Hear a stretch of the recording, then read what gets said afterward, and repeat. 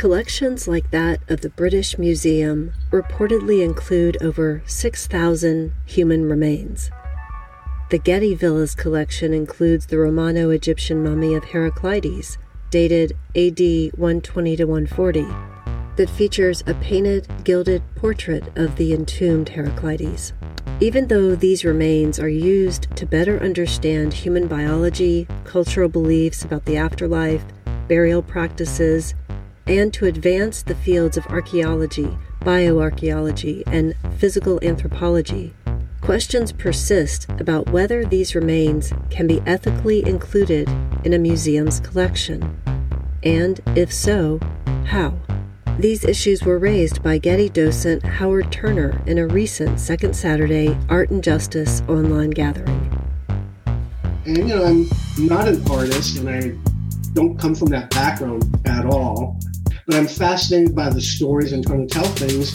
And I did some presentations for friends. And the most recent, as I shared with Stephanie, is it kind of morphed into doing a training for the Getty docents that was in some ways similar or modeled after like the Afterlives in the Jewish Museum in New York. We looked at objects, that were people's favorites and said, do you know the story behind these?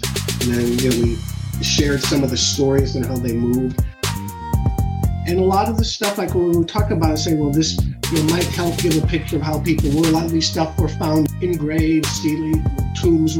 And like I mentioned, my partner, teaching on the online, we have a mummy, Heraclides, one of the few in the world. And she doesn't go in there because she finds it really disrespectful. The stuff that really was taken from graves. And like, when is it okay to do that? Is there like a statute of limitations? Like if it's been buried for, like how would you feel if your family, somebody dug up your family stuff, but like if somebody dug them up 100 years from now, would that be okay? Or I don't know. So, it's like a weird thing. How do we populate and share this world story? Because there is some value in seeing things, from all over that you couldn't get to.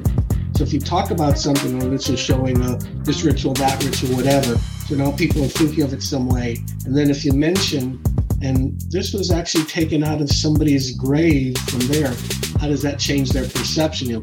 Sort of bring in some other of this types of stuff we've been talking about. It kind of can sort of rock their world and start to give people a different perspective and hopefully open their minds.